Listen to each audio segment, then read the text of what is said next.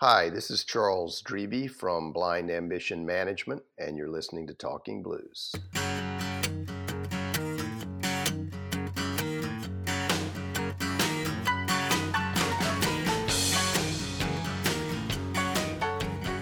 Your name, Treeby, where does that come from?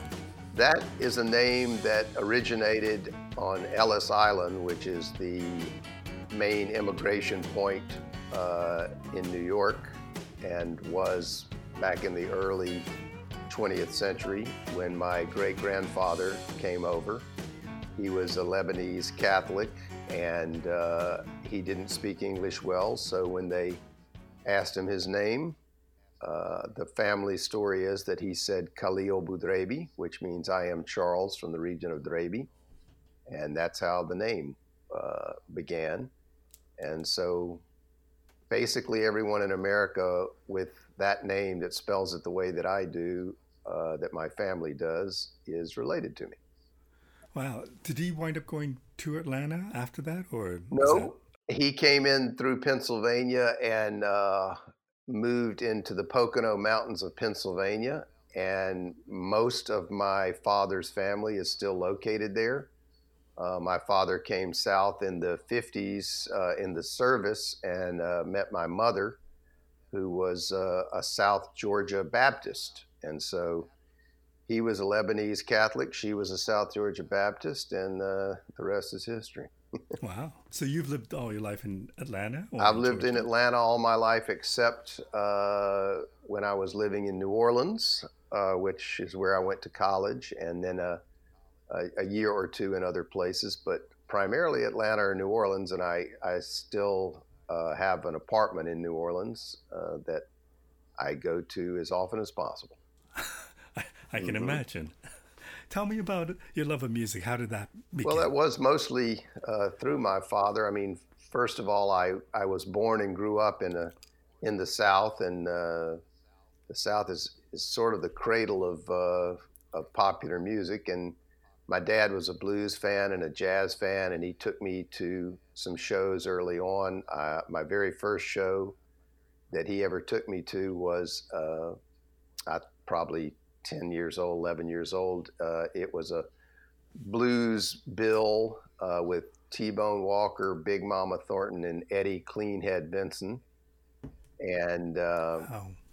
and I also remember him taking me to see B.B. King. That was at a venue where he knew some people, and we went backstage and got to meet BB. And I remember that his hands were actually bloody from playing his guitar, and that impressed me greatly. And I got an autograph, and I kept that for many years. So blues has been in your life for a long time. Well, blues and roots music, I guess you would say. In the I grew up primarily in the 70s. Those were my high school and college years. And of course, during that time, uh, rock and roll was very influenced by the blues, Jimi Hendrix, the Rolling Stones. Most of these people had roots in blues. And I also, got into folk music. Maybe people like Neil Young or people like that who, and then I later found out were borrowing traditions from even earlier artists, and particularly from the British Isles. So I also got into jazz music, which served me well when I went to college. I got involved in the radio station there and had a jazz radio show. And as I mentioned, I went to college in New Orleans. So between living in New Orleans for 4 years in the late 70s and being a part of the radio station, there was a lot of musical education going on, and I didn't know it at the time. I didn't realize that that was my first time really, living away from home. I didn't realize how unique New Orleans was and all the things that were going on at that time. So I was really blessed in that way and got to see great music. And I would say that that's sort of the core of the music that I love would be maybe the music that you would see at the New Orleans Jazz Fest. It's a little It's a little jazz, it's a little blues, it's a little gospel, it's a little roots, and that's sort of the core of my musical taste. A little bit of rock and roll, and that's the clients that I represent to this day. But you never played music No, yourself. I didn't. Just an educated listener. When you went to university, what did you go for? Was it law? No, I went. I went to because I was supposed to go. I wasn't really sure what to do. I ended up getting a degree in history and English, and I think the only thing that really bears on the music part there is that in my history major, we had to focus on specific sub majors or subcategories, and I focused on the American South, and I actually had a class with the president of the university, who was actually a Southern scholar himself. Sheldon Hackney was his name. And so this was an upper level class. We met in the president's office. There was about 8 of us. And I remember that my paper that I turned in at the end of the semester was traditional themes in Southern rock music.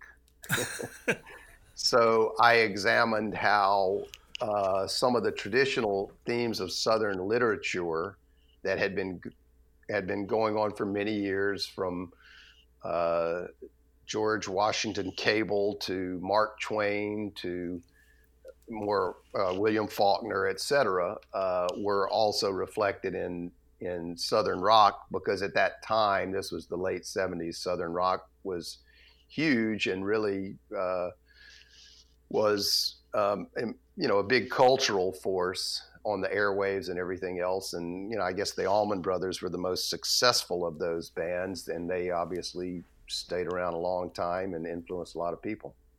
As a Southerner, what did Southern rock mean to you? Well, I think it was a pride thing. I mean, it's easy to forget now, but in the 60s and 70s, the South had a chip on its shoulder. They had an attitude that that everyone looked down on them, and there were reasons for some of that. Luckily, I grew up in Atlanta, which was, in the relative terms, progressive Right. compared to somewhere like Birmingham, Alabama, which was essentially the same size of it as Atlanta in 1960, but Birmingham took one path and Atlanta took another. And I think Southern rock kind of gave Southerners an identity that they could be proud of. A lot of the themes in that were about being independent, maybe going back to the land. And also then just musically, there was the combination of all of these great elements of Southern music, which is really the cradle of American music. The Allman Brothers combined jazz, which originated primarily in the South, blues, which originated primarily in the South, gospel, and filtered through, a bit of a rock and roll vibe, which also primarily originated in the South. So that was a something Southerners could be proud of in the late 70s. And so at this point, do you think Southern rock still exists? Well, I think it's been internalized in a way. There's still fans of Southern rock. There are bands that are sort of spin-offs of the Allman Brothers. I was actually involved in a project as a co-producer, and we are trying to get this project on the road, but it's called Big Band of Brothers, and it's big band versions of Allman Brothers songs. Oh, I heard about this. Yeah, it was really great. Most of the songs are instrumentals, but we had 2 vocal guests on there, being Ruthie Foster and Mark Broussard. Wow. And but it's primarily big band versions of Allman Brothers songs. And in the course of this, I I spoke to the Allman Brothers manager. I mean, the band no longer exists, but he still manages, their live recordings and all their different business aspects that still survive them. And he said, man, we get so much stuff, Allman Brothers related music sent to us. And he goes, but this is really good. He said, this is serious quality. And it is serious quality. I won't take a lot of credit for the idea. It was a guy named John Harvey in Alabama, but he commissioned the charts mostly from university professors, music professors, and he gathered the band. And it's a great record. It came out on New West Records last year, and we're definitely going to submit it for a Grammy this year. And so it combined a lot of things that I have been interested in my life, including jazz and the Allman Brothers, great musicianship, and a lot of roots music in one package. Wow, that's cool. You became a lawyer, I believe entertainment law? Well, yes. I finished my undergraduate degree at Tulane University, and then I took a year off in between, and actually was working in Washington, D.C. in the Jimmy Carter years under one of his appointees. And then I went to law school in Athens, Georgia, at the University of Georgia. And again, I was in the right place at the right time. This was the years of Athens music sort of bubbling up. I was at the first show that REM ever did. Wow. I got REM their first gig in Atlanta. They became friends, and I got them a couple of different gigs in Atlanta, and just generally had more musical experiences in Athens while I was in law school for 3 years. I also continued my radio work there, did a radio show. So I was a little outside of the mainstream of law school students, but it was a great time, and it was interesting to see a band that I saw, play the first time they'd ever played in public become an arena act. Mm-hmm. They did very well. Right. And they incorporated a lot of, it was a lot of rock and roll, but there was a lot of southernness in their music. I know in Losing My Religion, there's a mandolin that starts that song off. And right. I wouldn't say they were a roots rock band. They were more of a rock band, but it had its southern vibe. Let's put it that way. I've had discussions with my friends about southern rock, and obviously growing up, I think we're about the same age. We were affected by that music, but I often wonder about the definition of southern rock, because I don't think it's just people from the South. Am I correct to assume that? It's not every band. Agree with that. I would agree with that in the sense that, when Southern rock arose, it had a point of view, right. And so that part is pretty uniquely Southern. But the musical part, that's American music, Mm-hmm. That's like I said, that's jazz, that's blues, that's rock, that's gospel, that's all American music, So. And somebody said, I read something the other day that said, Southern rock is still around. It's just called country now.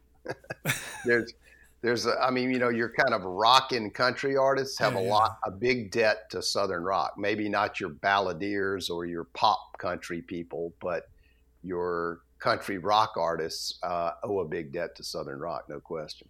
That's for sure. Tom Petty, Southern rock or not?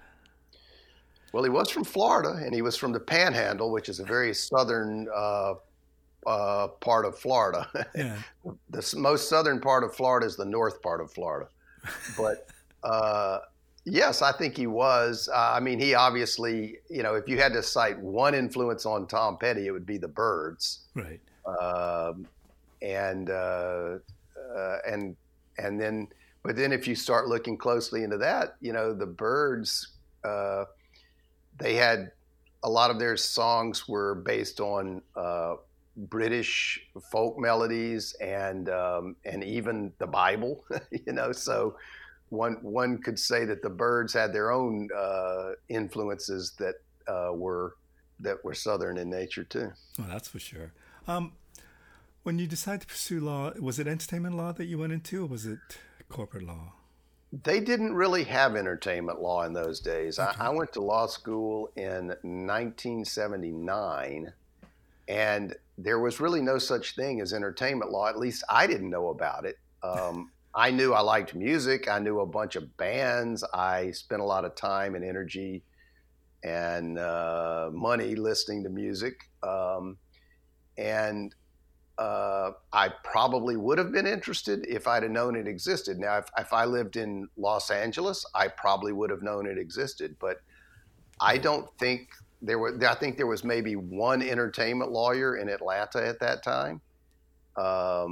So it just wasn't anything that was on our radar. And so I went to law school. I got a job in litigation, which is basically, trying cases. I was working for the man. I didn't like it very much. And I left that job after a few years and started working with my dad, who was also a lawyer. Had a little more freedom there and a little more interest, but it was still just law. You know what I mean? And so I guess that was, between the years of like 82 when I graduated and about 1990, I was just practicing law. But around 1990, I was unhappy with, what I was doing, but didn't really know, why or what the problem was. I was on the outside, it looked successful to people, but it just wasn't fulfilling to me. So how did you feel? Just like well, I think I felt somehow unfulfilled and somehow trapped. Right. And so I started medicating that, which I think a lot of people do when they feel those feelings. And I was drinking, using drugs and stuff like that. And in 1990, my family actually had an intervention on me, and I went to a treatment facility and I got sober. When they had the intervention on you, did it surprise you? Like, did you know that it was an issue? I knew it was an issue, but like most people that are in the throes of alcoholism or addiction, I didn't want really to be called out on it. Right. I didn't want. My mantra was I wanted to be left alone, but I wanted to be left alone to drink and do drugs, and that was not getting me anywhere. It was just taking me down. But I mean, I'm lucky that I have a family that cares. And so, we did what they do at an intervention, or I should say they did what people do at an intervention, which is we sat in the room and they said, we think there's something wrong with you. You're not yourself. And here's what we think you should do. And if you don't, there's going to be some consequences. And so I agreed to that. Went into treatment, and with just one little blip a few months in, I've stayed sober ever since. I've celebrated 30 years of sobriety earlier this year. Wow, congratulations. Well, I don't really think people should be congratulated for not doing something that's harmful to them. but it couldn't have been easy. Well, it wasn't easy in the beginning. Over time, it's just become second nature. And, but I say to other people that are struggling with this, I'm like, it's like hitting yourself in the head with a hammer, man. You just need to stop hitting yourself in the head with a hammer. And once you stop, I don't really call that any kind of congratulatory situation. It's just somewhat common sense, but someone who is in the throes of addiction or alcoholism is not rational. It's a craving and it's not rational, and you can't really fight it with ration and reason. You can't reason with it. It doesn't make any sense. People do things that are against their own interests, that are harmful to them. And that's exactly what I was doing. So the point of me bringing this up is that it really did change my outlook. And I felt like, well, for one thing, my wife got rid of me, so justifiably. So basically, there I was. I was 33 years old. I didn't have any real obligations, or didn't have a house, didn't have a wife, didn't have any kids. So I was able to say, what is it I really want to do, that I would like to do and get up in the morning and do, instead of doing what I don't like to do. And I said, well, I've always loved music. That's the thing I've wanted to do. That's what I've always spent my time and energy on, if I ever had any free time and energy.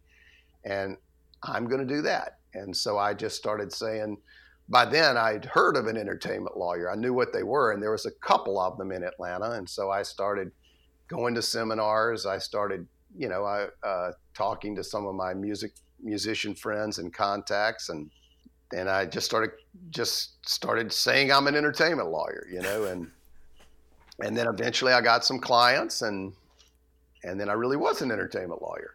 Did you have an idea what you wanted that to be? Well, I just knew I wanted to be around music. I wanted to work in music, and I wanted to represent artists. And so that's what started happening. As I got further into it, I was representing an artist, and actually it was Henry Butler, the great piano player from New Orleans, who was coincidentally blind. Yes. And he asked me to manage him.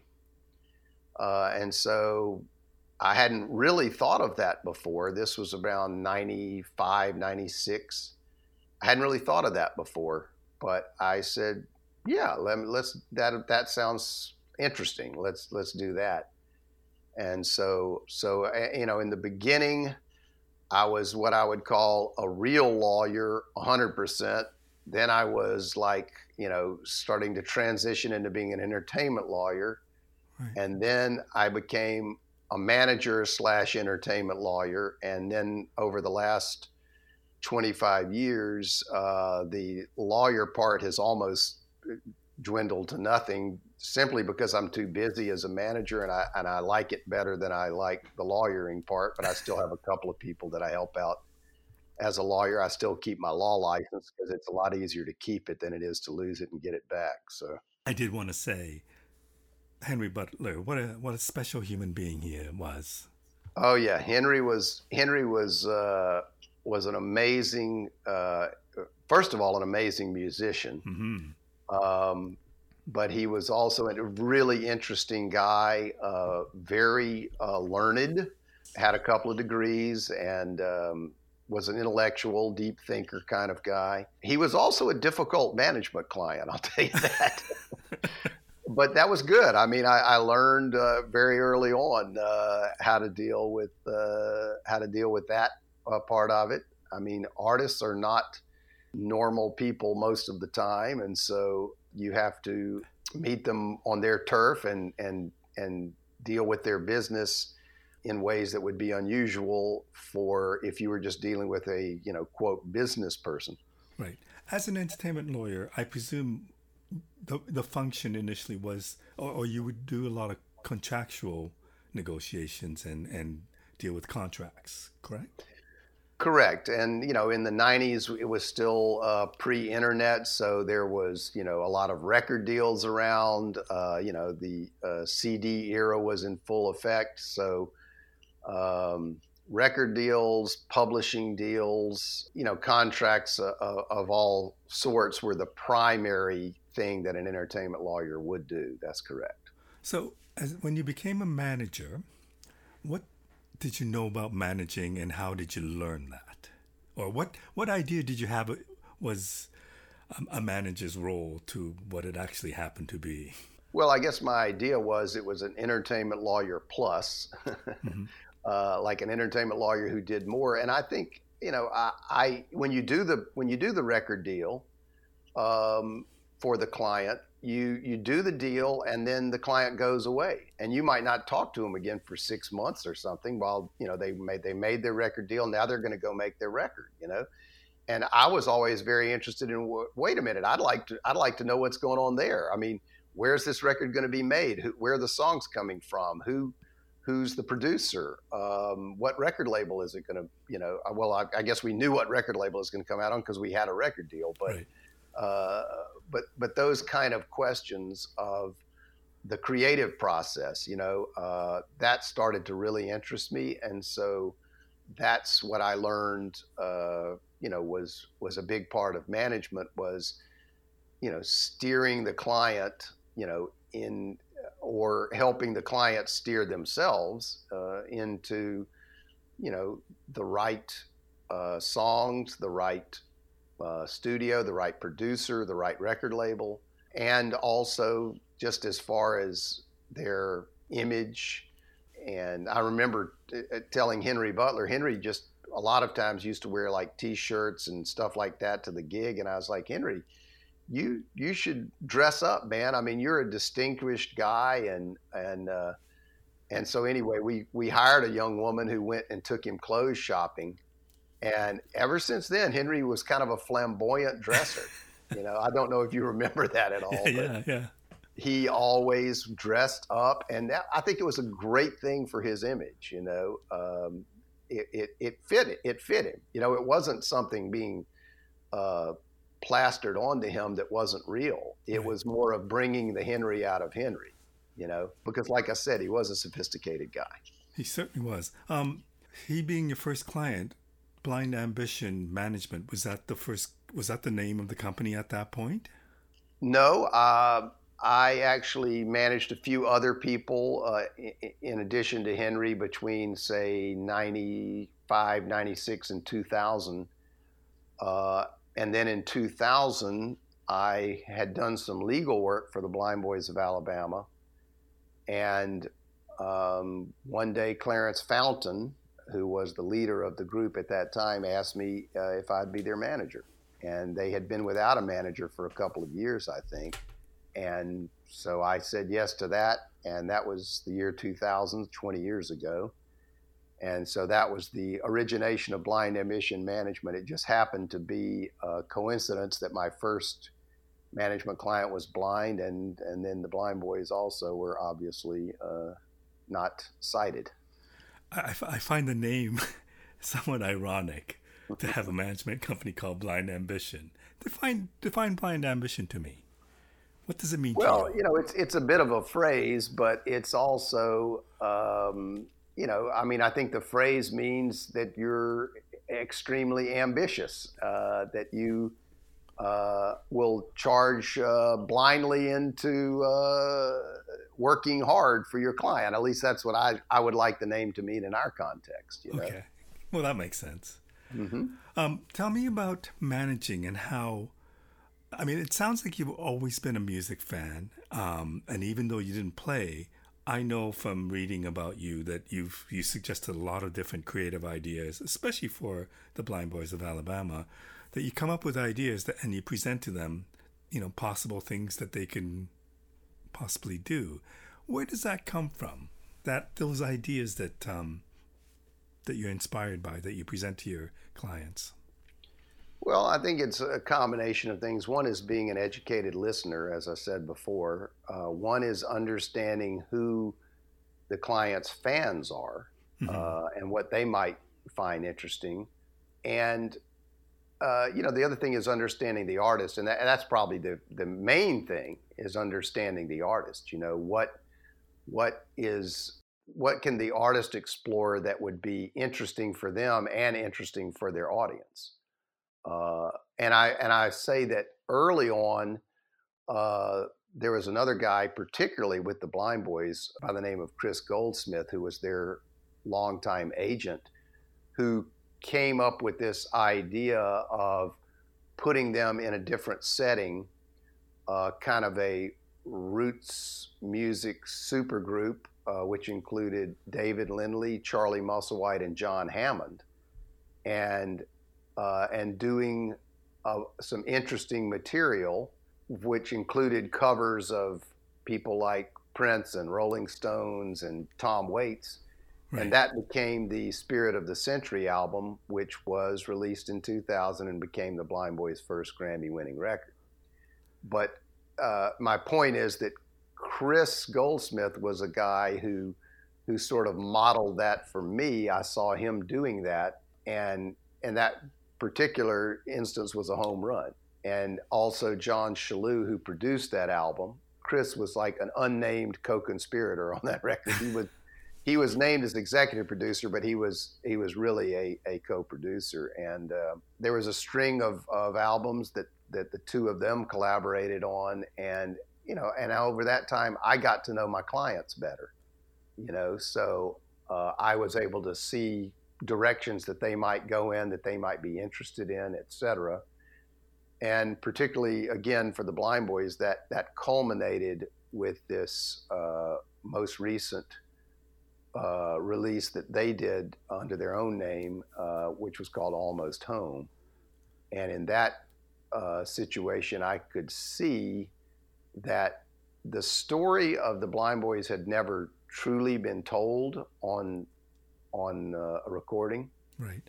And at that time, Clarence Fountain was still living, and Jimmy Carter, who's still with the band, those were the two original members. And so I thought, well, we should get their reminiscences on video, not so much telling us what happened then and what happened next, but their feelings, their emotions, and what some of the things that they had encountered over their long lives.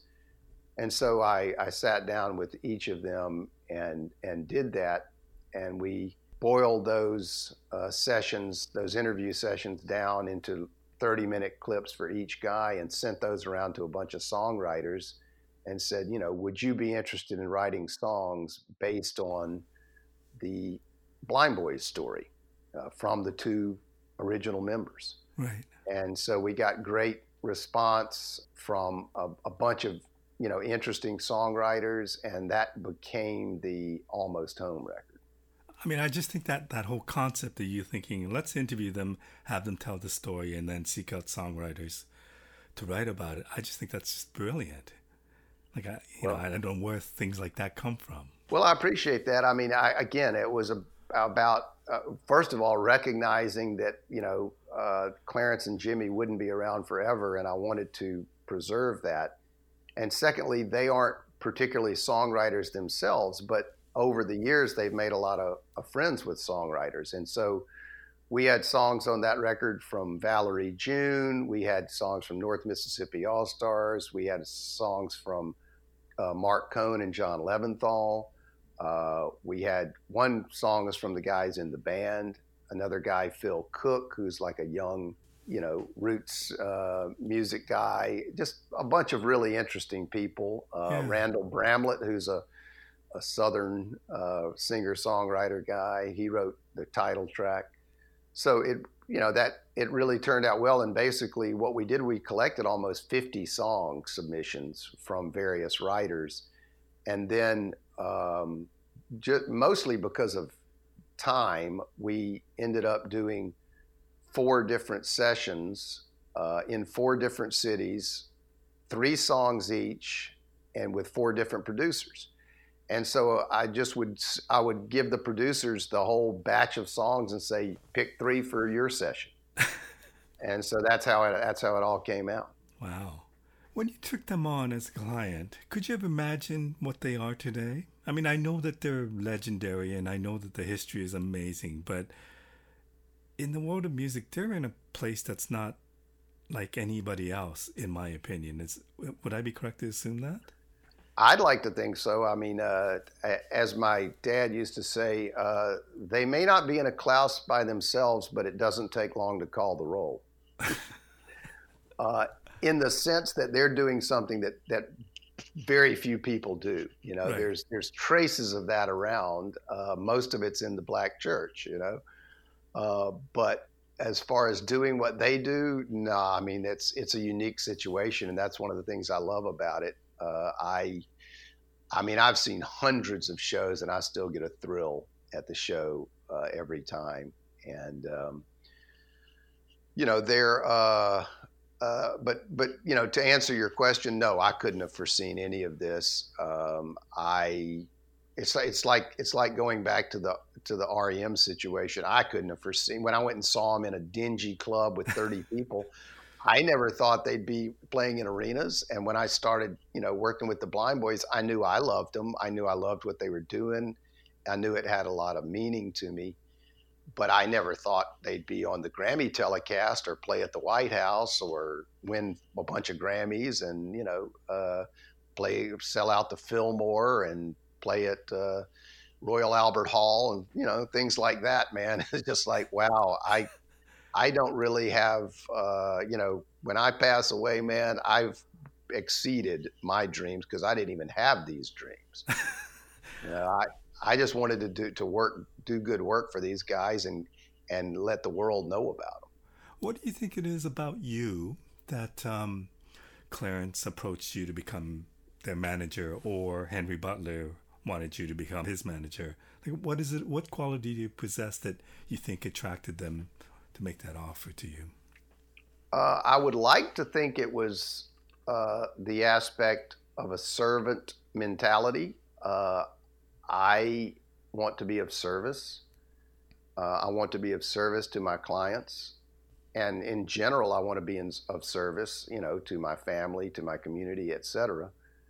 But hopefully that's what they saw, that, you know, I was a person who, you know, was competent, had some knowledge about, you know, the things I need to have knowledge about, like contracts, etc. Right. B, and this is one of my mantras for the Blind Ambition team, is passionate attention to detail. And so you know, a lot of times you find very creative people, but they're not great with the details. So I'd like to think we're good with the details, and so maybe that's something else they saw. And then you know, overarching all of that, to see that I would do what was in their best interest, you know. And again, with both of those people you mentioned, I had pre-existing relationships as their attorney. Right. So perhaps they saw as their attorney, I was trying to put them first and their career first, and doing what's best for their career, and not, you know, nothing else. How easy was it? So when you went through your personal struggles and you said, I'm not happy, to the point where you decided to change your life and pursue something very different, was there a point where you realized, you know, this is the path that I'm happy to be on? Yeah. I can't imagine it being easy to change a career at 33 and do something different. So I presume that a lot of hard work went into it, and I don't know if you ever doubted what you did or questioned what you did. Well, again, I didn't have a lot to lose. This is one of the things about recovery, about being sober, is most people don't stop when they should stop. They go beyond that point. They go to the point of losing things, you know, losing family, losing their, you know, I mean, I was definitely in jeopardy of losing my license to practice law. And so a lot of people lose a lot of things before they stop, if they do stop. Right. And so, you know, when you get to that point, you're like, I don't have a lot. Like I said, I didn't have a wife. I didn't have any kids. I didn't have any money. I didn't really have anything. So I didn't have much to lose. It wasn't like there was a lot of pressure on me. I was just like, well, I guess I'll do this because this is what I want to do. There was just something in me that said, you know, this is something that I think I could wake up in the morning and be excited about, as opposed to waking up and going, oh no, another day, you know. Right. And I can't imagine it happened very quickly, but was there a moment where you realized that you had success with the Blind Boys or whoever, or that just in general that you were happy about what you're doing, that you woke up in the morning thinking, wow, this is amazing, this is my life? Well, I do remember thinking one time, because I was always thinking, wow, I'm just trying to learn here, and everybody knows more than me, and blah blah blah. And then I remember one day thinking, I know as much as any of these people. I know the book stuff, and I know the the stuff you can't teach. You know, how to handle people and how to approach the situation. You know, so I was like, and at that point, I just had a lot of confidence that I was doing the right thing and that I was pretty good at it. You know, The fact that so many artists love to work with the Blind Boys of Alabama, people like Ben Harper or Mark Cohen or Peter Gabriel. What do you think it is? Is it just that they're just that special that people are attracted to them? well, it's a couple of things. I mean, number one, it's the authenticity. Mm-hmm. I mean, I remember one time we went to Ireland. We were in Dublin, and the newspaper had a little questionnaire, and it was a standard questions that they asked these musicians that were coming to town. And one of the questions was, "What's the first album that you owned?" And Clarence Fountain said, "It wasn't no albums; it was 78s." I'm like, that's going a long way back, man. I mean, that's going back to the source. That's before there was rock and roll. That was before there was only blues and gospel. You know, it was the 30s and 40s, man. I mean, that's some kind of stuff that, I don't care. And it's surprising sometimes the most pop type of musicians are the ones that are most interested in the depth and authenticity of someone like the Blind Boys. You know what I mean? Right. But definitely people like you mentioned Tom Petty, man. He took the Blind Boys on 3 different tours. I mean, he is just a guy who loved like the real stuff, Yeah. And so I think, and that's been one thing I found out pretty early on with the Blind Boys was we've never been able to offer these big names any kind of money like what they're used to making. But it's the chance to work with these guys and connect with something that's really deep musically that the Blind Boys can offer, and that means more to most of these guys than money. They don't need money as bad as they want something that will be kind of heart filling. Right. I remember interviewing Jimmy Carter and him talking about the tough times and eating lots of bologna sandwiches. Mm-hmm. And to see where they are today, it's pretty amazing. But to have gone through that and to have played for so many years, that's their music has been in their lives for decades.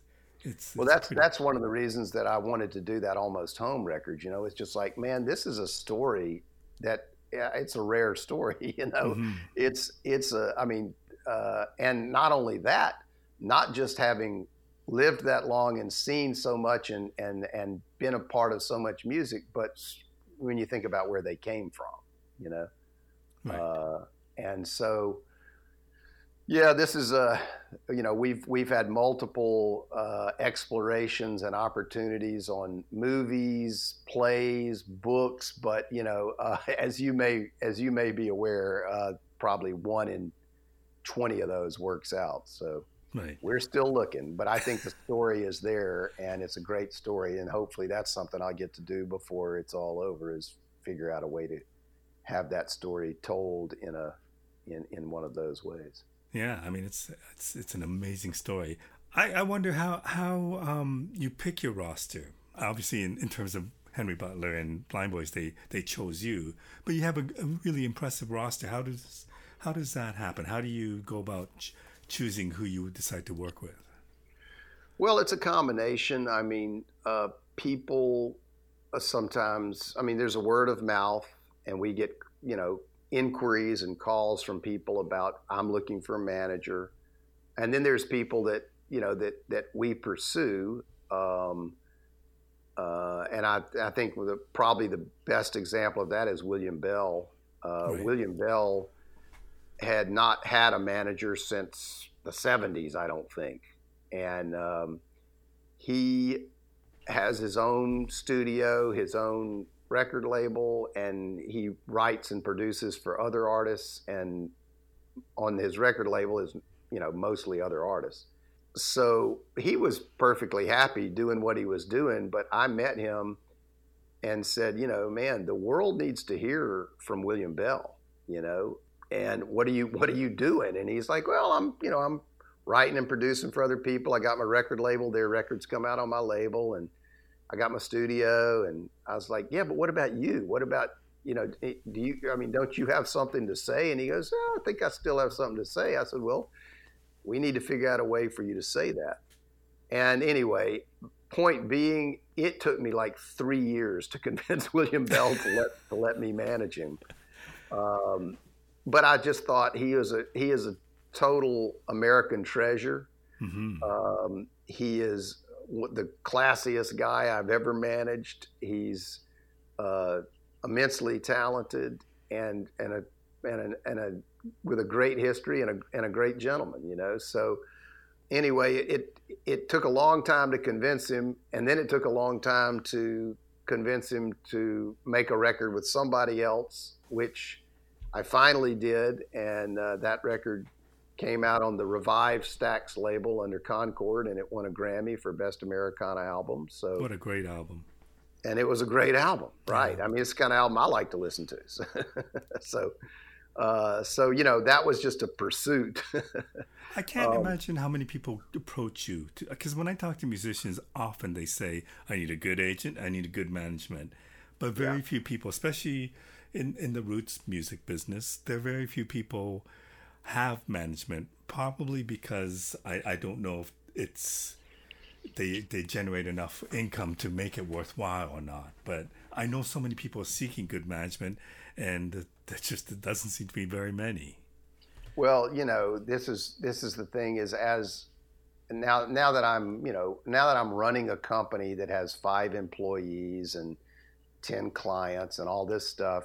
Yes, the economics of it come into play, and sometimes I like something, but we can't really afford to take it on. Right. There are other times where I just like something so much I say I don't care. It's like Big Band of Brothers. I don't know if we'll ever make a penny on Big Band of Brothers, but it's cool and I like it. Okay, so how often would you do something because it's cool? I mean, because I presume you're a businessman. You have to think about economics. You have to think about making money. But obviously you also get involved in projects that might not make money. Right. How does that happen? Well, I mean, you got to balance those, man. It's a cost-benefit analysis. And I've told my team before, look, if a client brings in 40% of your money, you need to spend 40% of your time on that client, you know? That's just the way it is. I mean, every musician would like to bring in 2% of your money and let you give him 100% of your time. That's how they think, Right.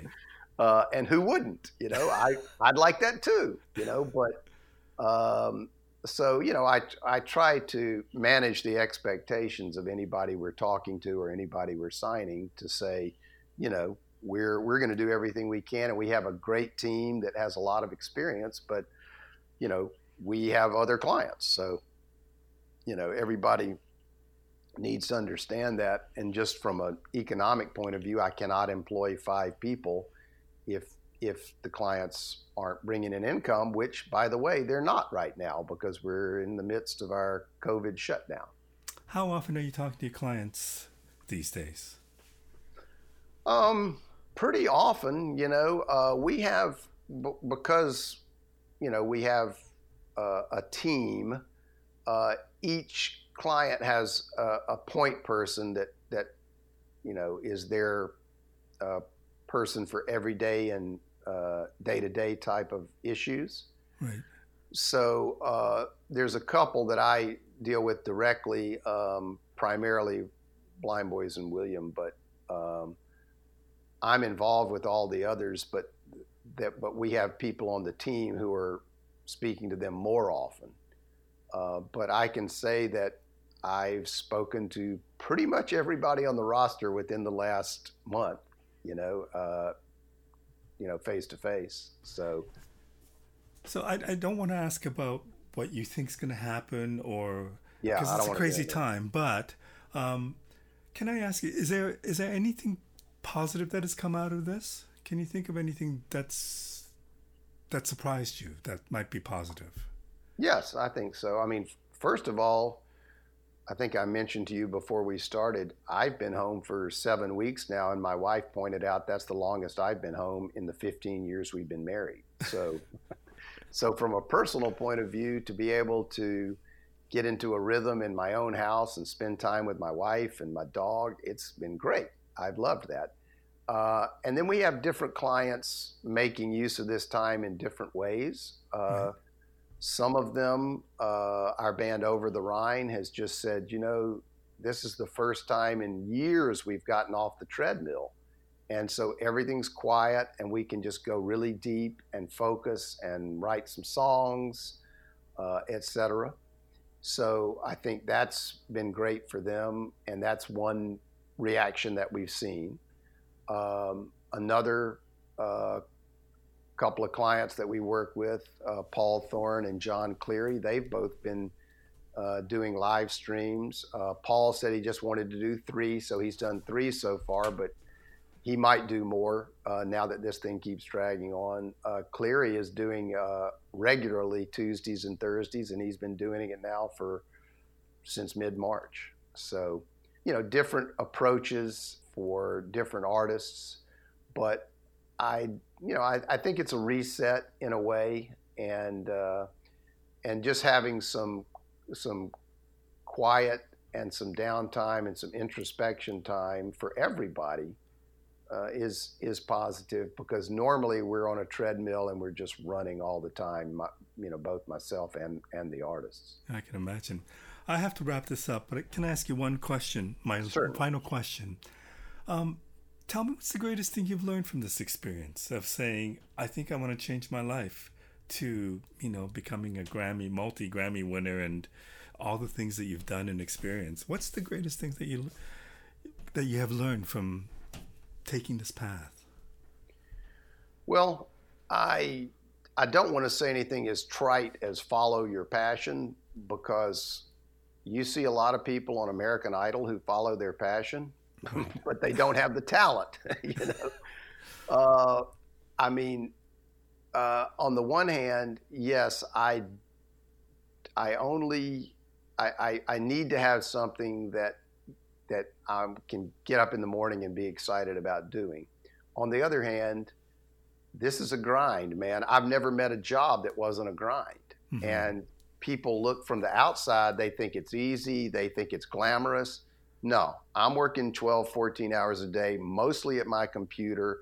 I'm traveling a lot, which, is glamorous for about 10 minutes, and then it sucks. And so there's a lot of grind involved here. But, if what you're doing, if you feel like what you're doing is important and meaningful, then the grind becomes worth it. If what you're doing is not important and meaningful, then the grind is just a grind, Mm-hmm.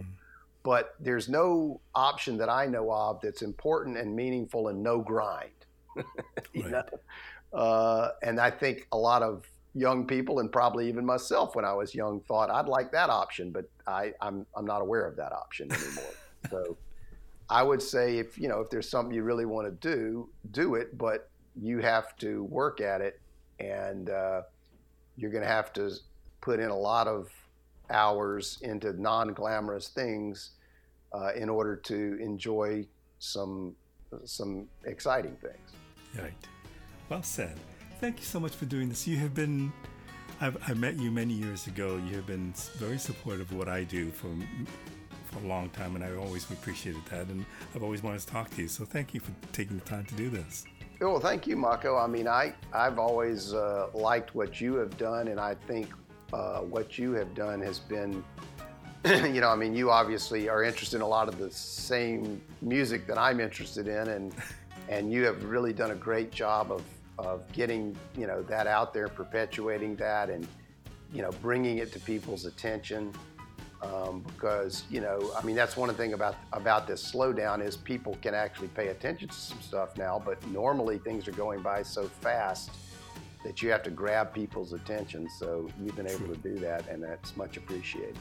Well, thank you. Thank you very much for doing this. All right. Thank you, Mako.